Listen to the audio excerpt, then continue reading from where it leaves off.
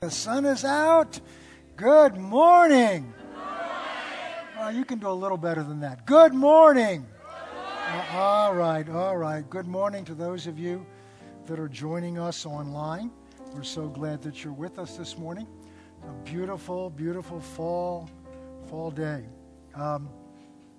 We have something very special to do this morning. Of several things I want to mention to you. We have a children dedication, children in the family. So I'm going to ask Eric and Palumi Akins to bring Daniel, Ruth, and Olivia up, if you would, please.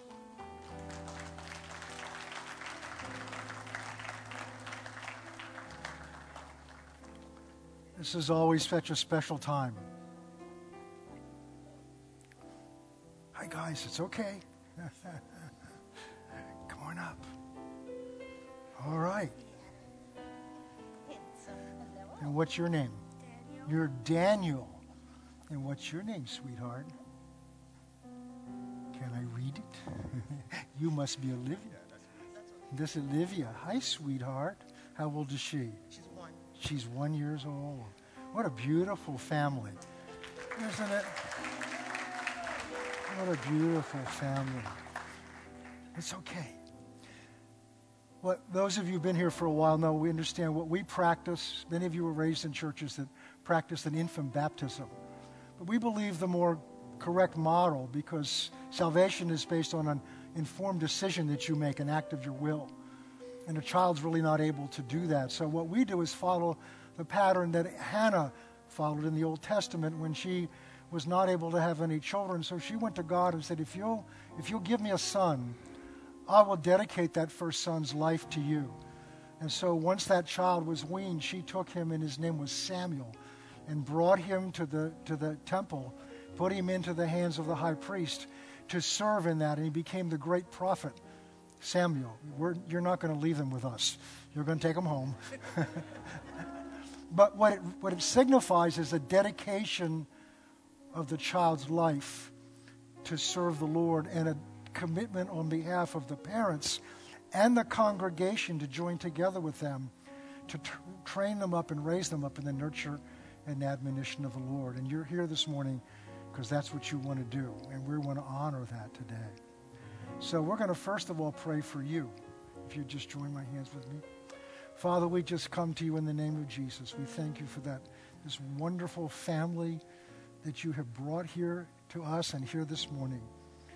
And Father, we just thank you for the grace and wisdom that you give them today even to raise these children up, to know you, to serve you, and to love you with all their heart. And Father, in the times that lie ahead, you give them wisdom. You give them strength. You keep them strong together. That unity in this family and peace in this family and the wisdom of God upon the father and upon the mother to do exactly what you've called them to do. Father, we pray for this young man, Daniel.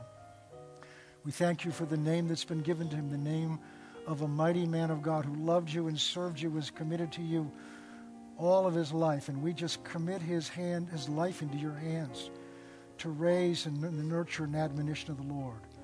And that all that you see for him to do, all that you plan for him to do will happen, and that you will grow in his heart at an early age a knowledge of you and a love for you. Father, we pray for this sweet young child. We thank you for the tender spirit. And we just pray over her, Father, that you will watch over her and protect her, that you will grow in that sweet tenderness to your spirit and know the voice of your spirit well. And Father, we pray for Lydia, this precious child. Yes, strength. The strength of God, a mighty woman of God. You will be a mighty woman of God, strong, and speak forth strongly. And Father, we just thank you that you know ahead of time all that you've called and ordained. And Satan, we bind you from this family. We bind you from these children. We plead the blood of Jesus over them to cover and protect them, and you cannot cross the bloodline, for that blood has defeated your power and authority. And so we just pray your blessing upon them. In Jesus' precious name, amen and amen. What we have for you, for the three of them, is their first children's Bible together to share together. Okay? Thank you so much. God bless you. Thank you. Bless you. Daniel, you made it. You're doing good.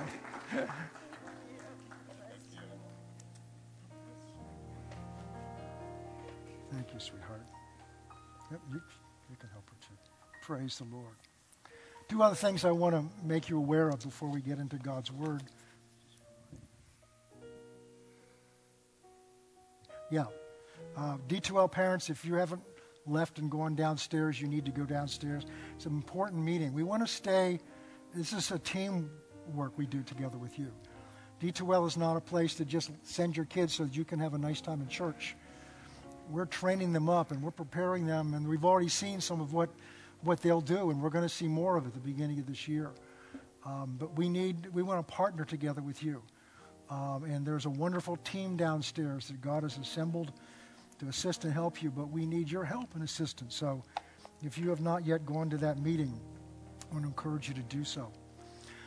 If you have not come on Wednesday night or happen to have tuned in online on Wednesday night, we've changed the format a little bit, and for a very specific reason. This has always been known as a teaching church, a teaching center. Pastor Sam established that way. Pastor David continued it. We've continued this. One of the primary gifts of the pastors here is teaching. But we had a sense we needed to create an atmosphere where there was something a little more could happen. So it's basically an hour, and there's no formal praise and worship. We'll often begin with some just praising worship without the musicians, and it's been wonderful. So we've had some times when it's taught. 2 weeks ago, we had a wonderful time of prayer. And we're going to do something a little different this Wednesday night. The staff doesn't even know about this, and it's okay. I'm going to do it. I heard a quote, and I've heard this before, about where our hearts are. If you can tell who loves the church by the people that show up on Sunday morning, and we're glad you do. You can tell who loves the pastor by who shows up on the midweek service. And you can tell who loves the Lord by who shows up at a prayer meeting. Because what we put who we love first is where we give our hearts. So what we're going to do Wednesday night, and I don't know what's going to happen, is we're going to have a time to come together, those of you that want to, and we're just going to seek the Lord together. We're going to return to our first love. It's just something God dropped in my heart. I don't know how we're going to do it. We're going to just let the Holy Spirit do what He wants to do. So often on Sunday morning, we just, because of some things that need to be accomplished, He's kind of restricted. So we're just going to see what the Holy Spirit wants to do. But He will move more as we seek our hearts. As we ended this worship time this morning, you notice the atmosphere was so sweet because we were worshiping Jesus and we were honoring Him. So that's what we're going to do on Wednesday night. Third thing I want to just make you aware of, inform you of. Back in March of this year, I spent a whole service announcing to you kind of the direction, the future where this church was going. And I announced that we had been planning for 6 years, working on and announced to you a plan to transition the ultimate leadership, the lead position in this church. And that it's time, I'm 77 this year, and I'm still full of health and life and God, light in me, but it's time to transition the leadership to the next generation. And we took you through the process we went through, and I explained to you that I know with all my heart the elders unanimously believe the same thing, is that Pastor Chris is to be the lead pastor. And we announced to you that transition was going to take place next year, but we did not give you a date. The reason we did not give you a date is some things kind of had to fall into place, especially with what he's doing now. And I just had a sense a few months ago that we really needed to tie that date down. So I'm informing you of when that date. So we're going to have a special service on January 29th, the last Sunday of January. And Pastor Sam Smucker will be here. And it's just a time you won't see a lot different after that, other than it's time to formally make that transition in effect. So the question is, well, what happens to Anita and me? Well, we're still going to be on staff. I'm still going to be on staff. And you'll still see us around, and I'm still going to do some teaching. But what God's made clear to me is that because I've been on staff here for 24 years, and my wife has had her husband serve and do all kinds of things on staff, she needs a little time with her husband. You think she deserves that? Yes. Well, I do. She needs some rest. And then God made clear to me I need some rest. And what he meant by that is, and I knew just what he meant. I've spent the last year trying to figure out what do I do next year. And I've come up with some great ideas. And I think they're great ideas, but God hasn't put his hand on any of them yet. And what he made clear to me is, son, you're not going to know what I have for you to do next until you let go of what you have here. And that's an act of faith. So we're going to go away for 6 weeks or so, 2 months at the tops, just to give this transition time to get into effect. And we're not leaving the church. We're coming back. We're going to be part of what God's doing here. So I just want to make you aware of that. I love what Jerry Ims, wherever he is right now, said to me he's around here somewhere. Jerry gets around. There he is. Okay. He said, somebody came up to me and said, what do you think about this? And I love his answer. He said, God didn't ask me my opinion. So if you have an opinion about it, it's yours. It's not God's.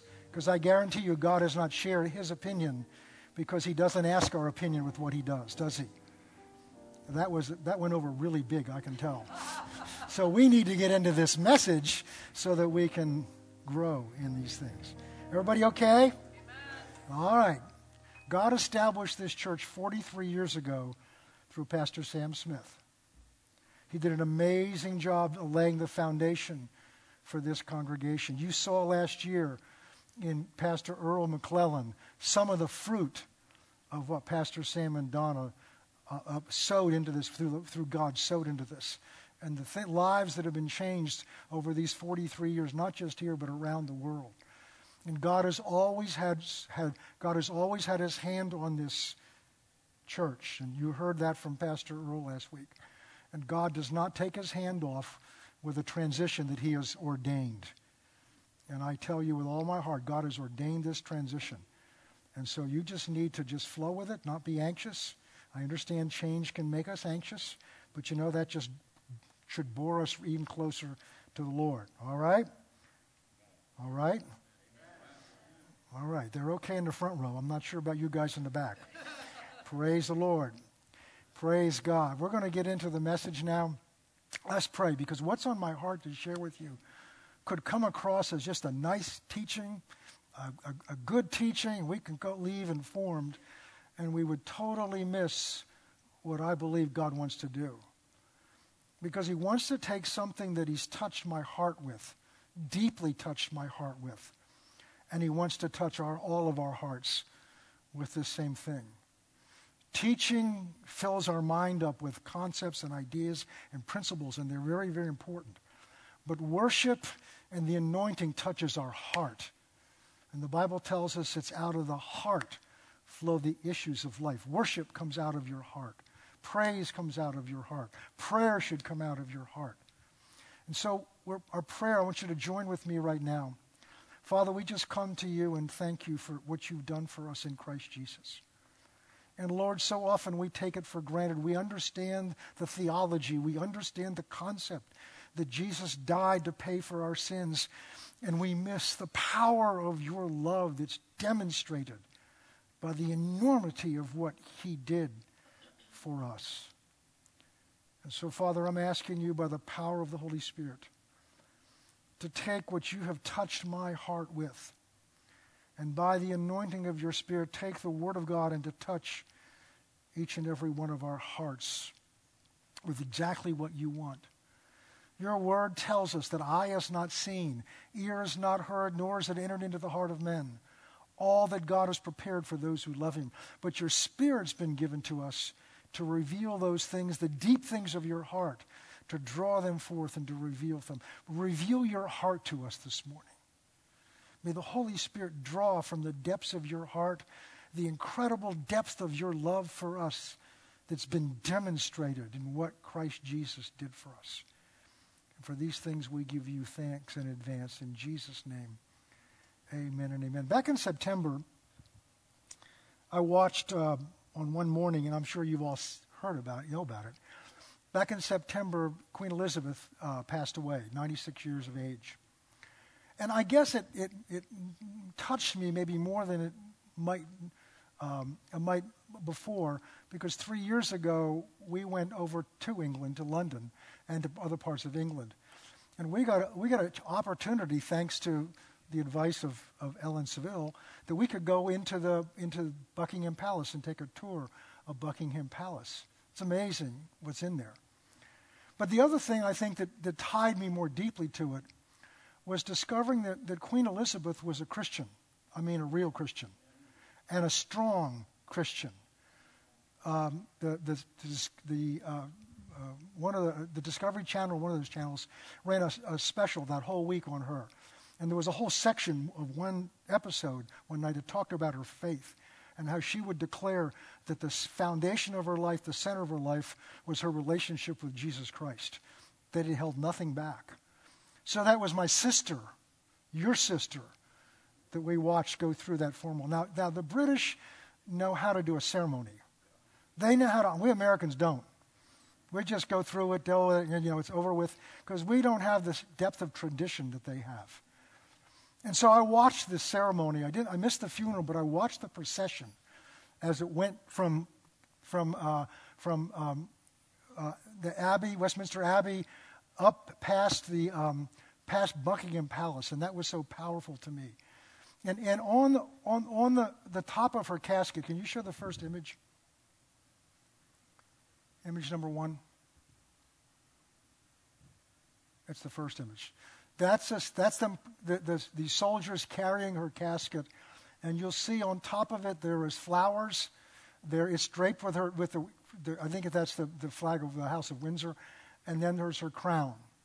And so, it's easy for us Americans to look at that and say, well, that's a lot of expense, and you can take it down. That's a lot of expense. It's a lot of formality.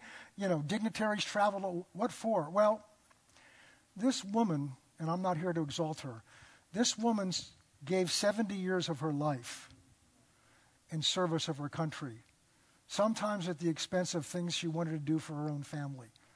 They kept showing a clip of how she made that commitment when she was 26 years of age and how she lived that out faithfully. So what that nation was honoring was the sacrificial faithfulness that this woman had given to them, to their nation. And there was an outpouring of honor and respect and in some cases grief. And it was for a woman the vast majority of them never met, never actually saw face to face.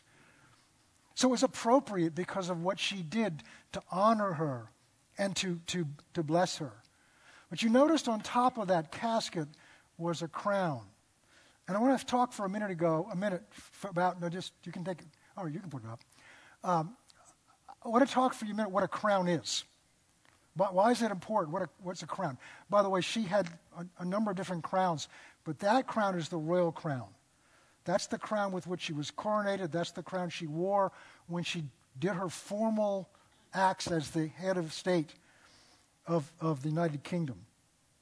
So what is a crown?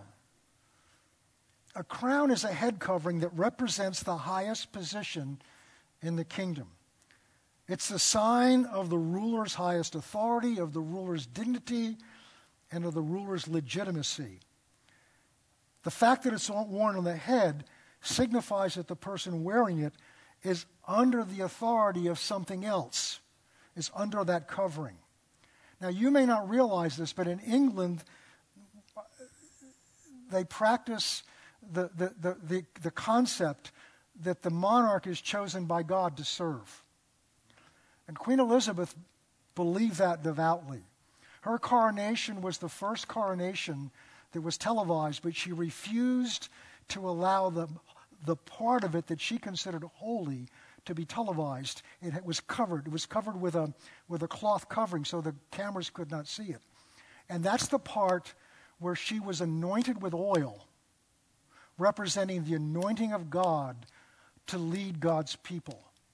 And she considered that so sacred that she would not allow it to be televised.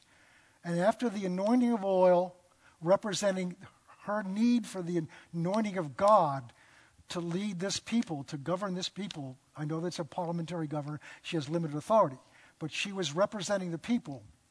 She wanted that to be done in a very sacred way. And it's at that point she receives the crown representing the authority and the dignity that she has from God. It's the most sacred part of the ceremony. So while that's up there, I want to talk to you about the material that this is made of. Because the material that, in a monarchy, the material that the crown is made of, because it's giving honor to that office, that material represents the highest, what's valued highly in that kingdom. And this crown is no exception. Let me give you some idea of what this crown is made of. It's made of gold. It has 2,868 diamonds. Let that sink in. 17 sapphires, 11 emeralds, 269 pearls, 4 rubies. Some of these sapphires and emeralds are among the most famous jewels in England and go back 1,000 years in history. And they all express the value that that kingdom has for its queen. But while I was watching this procession and watching that crown pass on her casket, it was so touching as it went in front of Buckingham Palace from where she ruled, and realizing she would be there no more, I thought of another crown. And that's what we're going to talk about today. So would you put the other crown up, please? It's the crown of thorns. I want to talk this morning about the differences between these two crowns. Because just as the queen's crown is made of materials and in such a way that it takes the highest, most valued substances honored by that kingdom and places on the head of their monarch, in the same way, this crown represents the highest value of his kingdom worn on his head. John chapter 18, if you can put that up. Then Pilate entered the praetorium again and called Jesus and said to him, "Are you the king of the Jews?" Because this is what the Pharisees had said. The Pharisees were trying to they could not execute him. They didn't have the authority to execute him. So they had to have the Romans do it, because the Romans, because they governed Palestine, they had the only authority to exercise capital punishment. And the method they used for the vilest criminals was crucifixion on a cross. And this was all part of God's plan and design. So they couldn't execute. So they bring him to Pilate, the Roman authority, and they had to accuse him of a crime that would get Pilate's attention. So they said he claims he's a king, and they wanted to use that as to charge him with some kind of insurrection against Caesar, who Pilate recognized as king. "Are you the king of the Jews?" He answered, "Are you speaking this of yourself about this, or did others tell you this concerning me?" And Pilate answered, "Am I a Jew? Your own nation and the chief priests have delivered you to me. What have you done?" Go on. And Jesus answered, "My kingdom is not of this world. If my kingdom were of this world, my servants would fight so that I would not be delivered to the Jews.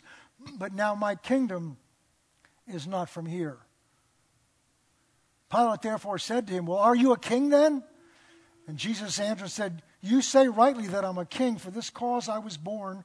For this cause I've come into the world, that I should bear witness to the truth." Keep going. "Everyone who is of the truth hears my voice." So he's asserting that he's a king, but the kingdom that he's king over is not a kingdom of this earth. So it's not a kingdom that you can see, whereas you can see what's glorious and what's beautiful and what's valuable in Queen Elizabeth's crown. You can't see what's valuable or what's beautiful in the crown that he wore, because its crown comes from a kingdom that has a different set of values. So go to John 19. "So Pilate took Jesus and scourged him," that's beat him, "and the soldiers twisted a crown of thorns and put it on his head, and they put on him a purple robe, which represents royalty." Now, they did not do that to honor him. They did not do that because they recognized he was a king. They did it to mock him. They did it to reject him. They did it to make fun of him, who he claimed he was. And isn't that what we've done? Isn't that what the world's done? Just think of how the world treats his royalty. Just think how the world treats his kingdom. Just think how we did until we came to hear the truth and accept the truth. So he was crowned, but he was crowned with a crown of thorns. His coronation service was not done in Westminster Abbey, but it was done in the bowels of the Roman Praetorium. It was not done by the high priest. They rejected him. It was done by Roman Gentile soldiers mocking him. But it was exactly what God had ordained to happen. Because this crown is from another kingdom, the world cannot grasp its glorious value. It represents in this world suffering, defeat, guilt, rejection, humiliation. In the world's eyes, in the world's value system, that crown of thorn represents nothing that's of any value. It represents failure, shame, rejection. There's nothing glorious or honorable by the world's standards. But it has a different value in heaven. It has a different value in the kingdom that he was a king of. The value of his kingdoms are represented by his crown. And the highest value in that kingdom is love. 1 Corinthians 13, which is all about love, but it ends with this verse. Now abide faith, hope, and love. He just finished saying that the things that the Spirit of God brings into the church, the gifts that the Spirit of God brings to the church so that the church can minister and do God's work, these things, when Christ comes, they won't be necessary. They'll pass away. But these three values will remain: faith, hope, and love. But of these three, the greatest of these values is love. But it's not a love the way the world understands love. It's really not a love the way so much of the church understands love, because you can tell we don't really understand it because of the way we treat each other. The world's idea of love is really at its root selfish. I love you because you love me. I remember falling in love with Anita when I began to realize that she loved me. It opened my heart to her. So my love back to her was a response of her love for me. And it wasn't because I was so handsome. It wasn't just, that was her nature. She loved. So the world's concept of love and what we function in is we love back that when we've been loved. Which is why Jesus says in the Sermon on the Mount, if you just love those who love you, how are you any different from the world? That's what they do. And he goes on and says these startling things. You're supposed to love your enemies. You're supposed to pray for those who do good for those who persecute you, and pray for those who despitefully use you. That's crazy by the world's system of values. The world's system of values, you do something to me, I'm going to lovingly make sure it gets done back to you. So I'm going to pray for God to straighten you out. So we have nice spiritual ways of getting back. But Jesus says that's not what we're to do, because you're to be like your Father who is in heaven. So God doesn't treat us that way. So what's the love? What's the love as heaven's values? How is that different? Well, it's different because, first of all, it's not based on self. It's based on value that it ascribes to others. And the value that it ascribes to others is not because we're valuable, but we're valuable to Him. There's a verse in Isaiah 43 talking to Israel, but it applies to us. He says, because you are precious in my sight, I gave these nations for you. And I was praying over that one day, and I saw God say to me, because you were precious in my sight, I gave my son for you. I began to meditate on the word precious. Not a word that men typically use, but God used it. And I began to think about what makes something precious. What makes something precious is not the inherent value it has. We have a little dog, Molly, just turned 4 years old. And Molly is precious to us. But I think there's some neighbors we have that Molly may not be as precious to as she is to us. So there's not an inherent preciousness in Molly. You know the expression, beauty's in the eye of the beholder. Preciousness is in the heart of the beholder. So this love that's valued in heaven is a love that's not based on the loveliness of who it extends that love to. It comes from the character and nature of God himself, because the Bible tells us God is love. It's not a characteristic he has. It's not a mood he has. It's not even a decision he makes. It's his nature. It's his character. And the thing about somebody's character is they will always act consistent with that character no matter what's going on around them. So the nature of this kind of love is it is not selfish, and it is sacrificial. It will give everything for somebody else and hold nothing back. There's a verse in Romans 8, I was meditating on it this morning, Romans 8:32, they won't put it up, it's not in my notes. It says, he who spared not his own son, but delivered him up for us all. For us all. Not for the good ones, not for the pastors, because they're not necessarily the same thing. Not for the strong, not for the lovely. He delivered him up for us all. If he spared not his own son, how will he not also, together with him, freely give us all things? So this love is sacrificial, which means it's willing to sacrifice itself to redeem others, to save others, to take care of others.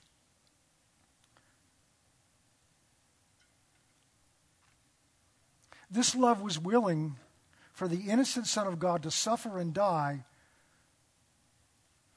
for ungodly you and me. Philippians chapter 2. This is a verse that's just meant so much to me lately. Philippians 2, verse 5. Paul's saying here, let this mind be in you. In other words, this is the attitude that we should live in. This is the attitude that we should have. And it's the same attitude that Christ Jesus had. This mind be in you, which also is in Christ Jesus, who being in the form of God did not consider it robbery to be equal with God. What that verse says in some other translations, and really what it says is, though he's in the form of God, he did not consider it robbery to grasp and hold on to what he had. He did not grasp. He was God. He was the Son of God, the beloved Son of God.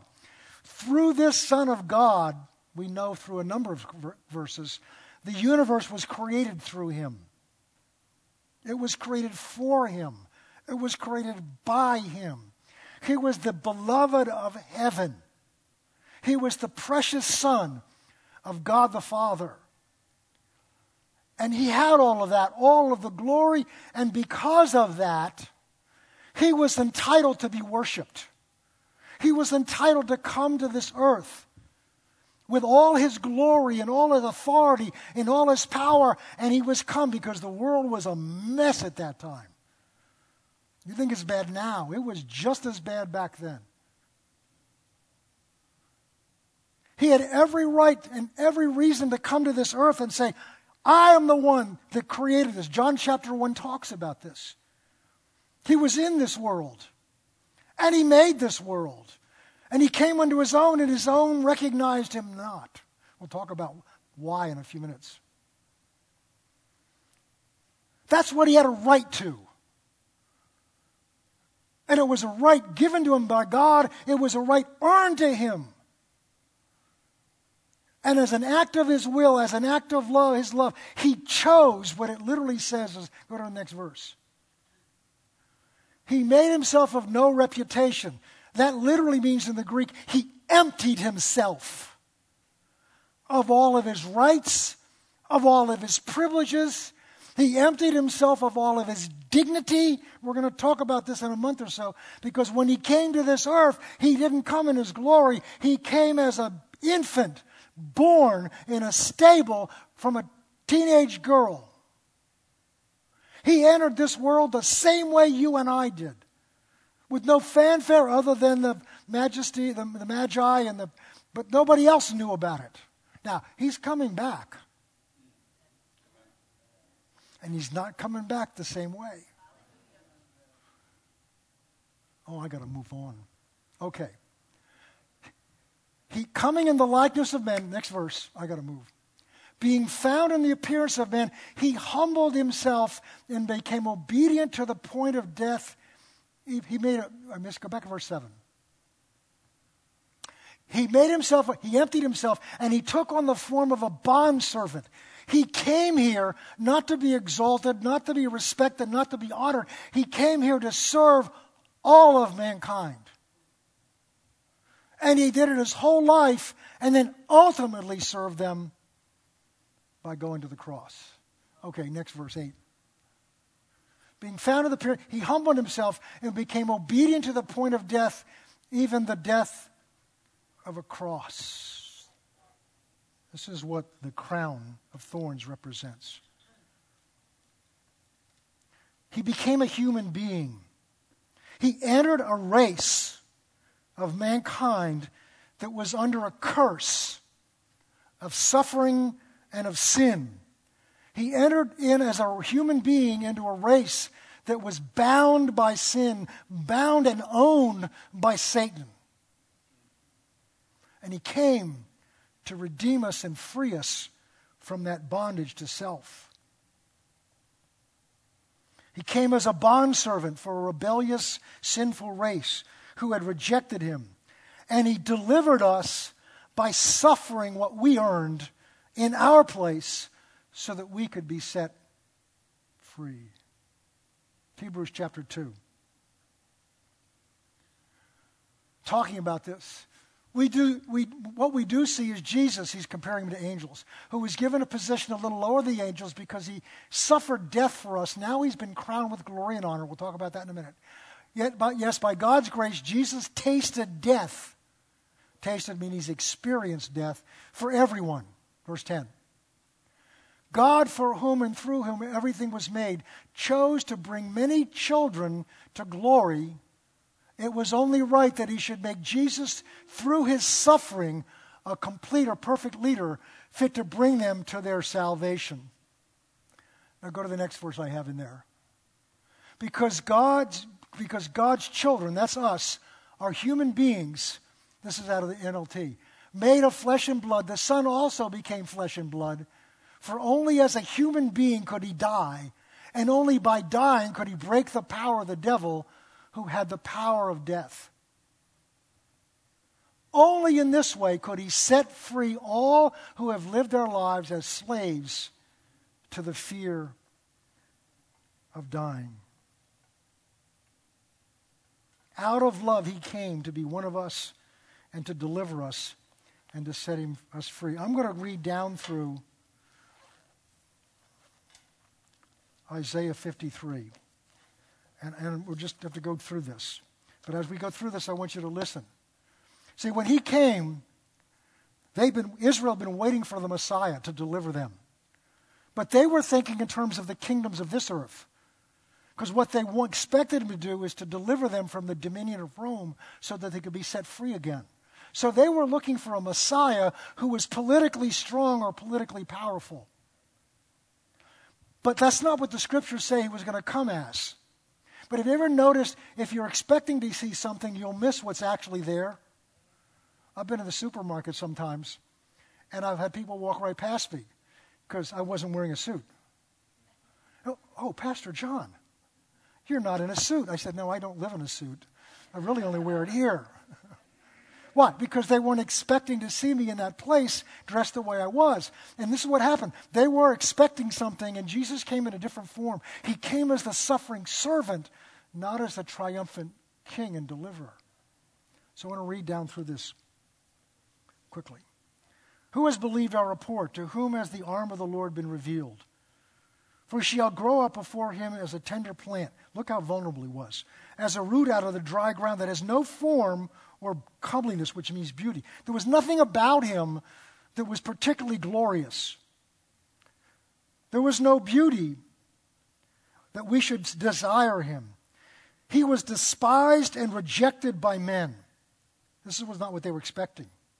A man of sorrows, we know that also means pains, and acquainted with grief, that means sicknesses, and we hid, as it were, our face from him. He was despised, and we did not esteem him.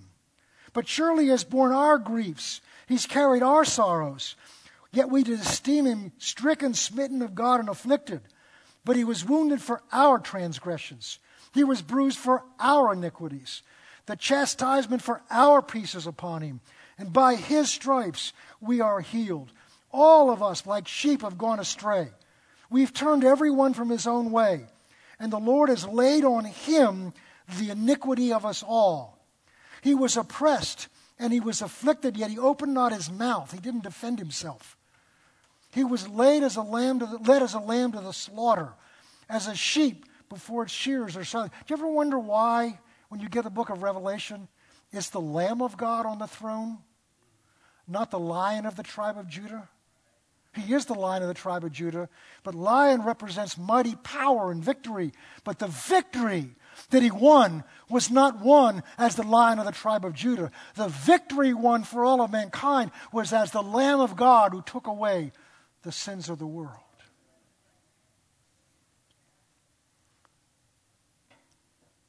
He was taken from prison, verse 8, and from judgment. And who will declare his generation? For he was cut off from the land of the living. For the transgressions of my people he was stricken, that they made his grave with the wicked, but with the rich in his death. Because he'd done no violence, nor was there any deceit in his mouth. Yet it pleased the Lord to bruise him. He has put him to grief, yet when you make his soul an offering for sin, you shall see his seed, and he shall prolong his days. And the pleasure of the Lord shall prosper in his hand, and he shall see the labor of his soul and be satisfied. That's you and me. And by his knowledge my righteous servant shall satisfy many, for he shall bear their iniquities. Therefore I will divide him with a portion of the great, and he shall divide the spoil and the strong, because he poured out his soul even unto death. He was numbered with the transgressors, and he bore the sins of many and made the intercessor for their transgressions. Philippians chapter 2, go back there. This is verse 9 now. Therefore God has highly exalted him and given him a name that's above every name. We just sang about this morning. That at the name of Jesus every knee should bow, of those in heaven and those under the earth, of those under the earth, that's down in hell. And that every tongue shall confess that Jesus Christ is Lord, to the glory of God the Father. The essence of this love is that it bears the burdens of others in order to set them free. He overcame this world's suffering by bearing the suffering on himself. I want to read to you, and I don't like to do this very often, but he can say it better than I could ever say it. This is a quote from the book Cost of Discipleship by Dietrich Bonhoeffer. If you want more information on that, on our website there's Pastor's Library. This book is, I think, in there. If you want this quote, it's in my notes. You can download my notes. Just go to our website or go to the app, and you can download this. I want to read this to you, so I want you to just listen to this. This is Bonhoeffer talking about the same thing. For God is a God who bears. The Son of God bore our flesh, and then he bore our cross, and he bore our sins, thereby making an atonement for us. Listen carefully. In the same way, his followers, that's us, are also called upon to bear. That is precisely what it means to be a Christian. Just as Christ maintained his communion with the Father by his endurance, so his followers are to maintain their communion with Christ by their endurance. We can, of course, shake off the burden which is laid upon us, but only find that we have a still heavier burden to carry. And that's the yoke of our own choosing. It's the yoke of self. You know what wears you down in life? What frustrates you? What gets you angry? Boiled down to its root, it's self. We're hurt because somebody hurt me. We're jealous because somebody got something I deserved. We're angry because something was done to me. The root of everything you've gotten upset about ultimately is self. And Jesus said, "Come to me, all you that are weary and heavy laden, and you will find rest for your souls." He said, "Well, that's great." He says, "Take my yoke upon you and learn of me." Oh, learn something from me. Lord, what are we supposed to learn from you that gives us rest? For I am meek and lowly of heart. In other words, I have no ambition for myself. My whole ambition is to see you set free. Take my yoke upon you. Just as Christ maintained the communion with the Father, so by endurance, so his followers are to maintain their communion with Christ by our endurance. We can, of course, shake off the burden which is laid on us, but only to find there's still a heavier burden to carry. A yoke of your own choosing, a yoke of self. But Jesus invites all who travail and who are heavy laden to throw off their own yoke and to take his yoke upon them. And he's promised that his yoke is easy and his burden is light. I'm leading one of the small groups. This is the group we're going through the book In His Steps, written at the end of the 20th century. And the root of the book is truly living out your commitment to Christ. And what we're finding as we discuss this commitment with one another is that when you step over that line and you make that commitment to deny yourself, just what we're called to do, there's a freedom in it. All the pressure just leaves. Oh, there's pressure in life, but it can't get at you because you've stepped into Christ. You've stepped into him. There's a verse where Jesus says near the end, he said, "Satan's come, but he can find no place in me." And I get this image. When I was a young boy, I started following the NFL, and I've gotten anyway, I don't want to go there. And what the players would do, the linemen would do, is when the defensive lineman learned that when the runner came through, they just grab his jersey if they couldn't grab him, because he wasn't going to go anywhere without his jersey. So the running backs got smart, and they started tying their jersey up tight so that they couldn't be grabbed. And now, if you look at it all, they wear these jerseys that are skin tight. Why? What's the purpose of that? To look cool? No. It's so there's nothing to get a hold of as you're running your course. And Jesus said, Satan couldn't get a hold of anything of me. Why? Because he laid it all down in the garden. He laid it all down when he came here. He laid it all down when he was led by the Spirit into the wilderness to be tested by the devil. He laid himself down for you and me. That's how he could pick up a crown, let them put a crown of thorns on his head and not react. That's how he could allow them to beat him and whip him and make fun of him and not strike back, because he was already dead to himself before he was ever arrested.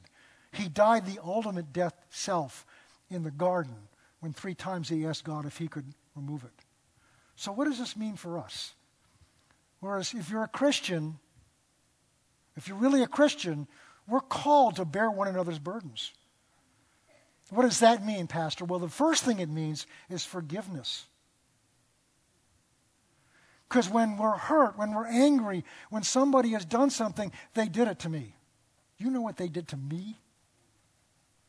So when I forgive them, what I'm doing is I'm basically taking their sin, which deserved punishment, I'm taking that on myself, and I'm bearing their sin so I can set them free by forgiving them. And isn't that what he did for you and me? He suffered so you could be free. It wasn't just that he waved a wand and said, okay, I'm God, you're all free, you're all forgiven, go on your merry way. No, because by the justice of heaven, somebody had to pay that price. Somebody had to suffer. And Jesus said, I love them so much. All of them. The worst of the worst. So much, I'll come here. And though I'm entitled to be worshipped as the Son of God, I will give all that up. I'll lay it all aside and come here, become one of them, so that I can bear their suffering on me, so that they can be set free. So the first way we do this, the most important way we do this, is by forgiving one another. How can we stand before God and say, I couldn't forgive that person, and look at the Savior who wore a crown of thorns, whose hand pointing out to me has nail holes in it for me, and say, I couldn't do that for them? How could I ever stand before him and give that answer? And while you and I are alive today, we still have the opportunity to let that go and to forgive. The second way is the Bible tells us to bear one another's burdens. So what does that mean? Well, it means helping out, like we are with the food campaign and things like that. But there's some more subtle ways that are so more. Sometimes it's easier to give something else other than give me. A year or so ago, we addressed here some of the racial issues, and although we have a church that is very racially mixed, as you stand up here and look at it, we discovered that there are issues lying underneath. And we had 2 Wednesday night forums where we were encouraging, challenging those of us who are of a race, those of us who are a position, that we don't deal with any of that stuff, any of that persecution, any of those attitudes, to come and to learn and listen to what our brothers and sisters have to deal with just because they're born with a different color skin. And I felt such resistance from people. And yet that's bearing one another's burden. He came from heaven. We're not going to get a chance to read the scripture where he says he was touched with the feeling of our infirmities because he was tempted in all ways as we are, yet he didn't sin. Therefore, we have a merciful and faithful high priest, so we can come boldly to the throne of grace to receive mercy and find grace to help in time of need. Why? Because he came and knows what it's like for you to struggle with what you're struggling with. Why does he know that? Because he's God in heaven? No, because he put that aside to come and be one of us, feel what we go through, deal with Satan, deal with the temptation, so you can come to him and he can understand what you're going through so he can help you. He bore your burdens.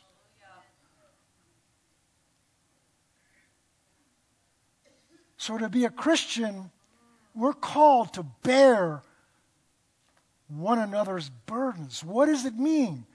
What you have to deal with, the injustice you may be dealing with. What does it mean that you've got to come here and feel like a second-class citizen? That hurt me to hear people say that. That hurt me. It began to be a burden that I began to feel. So I had to lay myself aside. I had to lay my agenda aside. I had to lay aside, I'm still working at it. Lay aside my attitudes and lay aside, it doesn't bother me. I had to lay that aside so that I could be touched by what some of my brethren right here go through.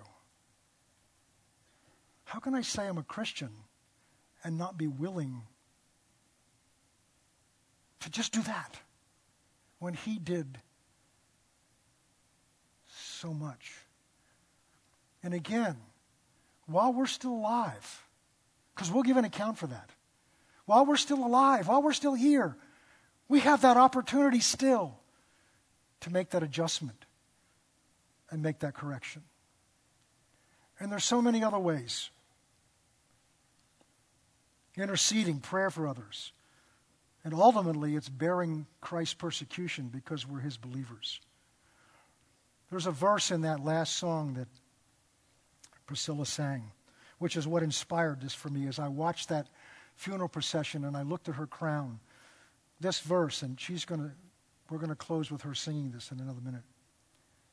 See from his head, his hands, his feet, sorrow and love flow mingled down. Did ever such love and sorrow meet, or thorns compose so rich a crown? Can you put that crown of thorns back up? No rubies, no jewels, no gold. We know where the Queen's crown is right now. It's in the Tower of London. We have no idea where this is thrown aside, most likely. But this is the most glorious crown that's ever been worn. Not just because who wore it, but because what it represents. It represents the love of God the Father, the Creator, of a sinful, rebellious, proud, Satan-bound race of people who rejected him. The Bible says hated him. And he came and he wore that king's crown to redeem you and me. Now, we get to heaven, we're going to see a different crown. We get to crowns. We get to throw crowns at his feet. That's the privilege we have. We're going to close the service, and I'm going to ask her to sing that before we close. But before we do that, I want to give anybody who's here or who's watching online an opportunity. If you've never received this gift, this is a free gift. Jesus paid for this over 2,000 years ago. And he paid for it for you. If you were the only person that had ever committed a sin, he still would have come and he still would have done everything exactly the same way, just for you. And this morning he's calling you to himself, whether you're here or you're watching online. He's already done this. He's already paid the price. He's paid the price for your sin to free you and to relieve you from sin, from self, from whatever has you bound. He's paid that price already. The gift is here. Are you going to accept that gift? Say, well, you don't understand what I'm like. It doesn't matter. You don't have to take a shower to take a bath. He'll clean you up. You just need to come just as you are. So if you're here this morning and you've never made this commitment to Christ, you've never received this gift of salvation that he paid so much for, that's how precious you are to him, but you have to receive the gift. In Christmas, you've got to receive the gift. You have to receive this gift. If you've never received this gift, I want to pray for you this morning, but I need you to let me know by raising your hand. I'm not going to embarrass you. I just want to pray for you. Maybe you've made this commitment before, but you've wandered away and you know you need to come back. If that's you, I want to pray for you. Or maybe you're watching online and you're one of those two. You've never made this commitment. All right, here's what I want to do. I'm going to lead all of us in a prayer. And then when the service ends, right after they sing this song, what I'm going to ask you to do, if you didn't have the courage to raise your hand, and I understand that this happens not uncommonly, then I'm going to ask you to come over here. We have Ingrid over here. We have some others that we'd be willing to pray with you. But we're going to give you some free material so that you understand what you've done today. And if you're online and you pray this with me for the first time, then there's a phone number at the bottom of your screen. If you call that number at the bottom of your screen tomorrow, somebody live will answer that phone, and we want to send you the same material that we're giving to people here free. And if you need prayer, they'll be happy to pray with you. So let's pray together. Say, Father, I come to you in the name of Jesus. You know everything I've ever done.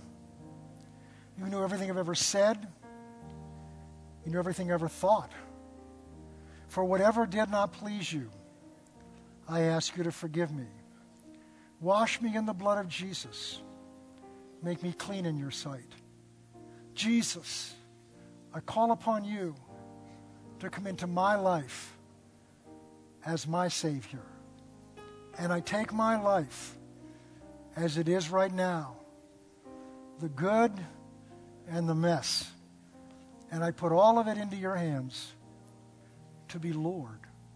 Fill me with your Spirit that I may live strong for you for the rest of my days. Thank you for loving me this much. Amen and amen. Let's stand together.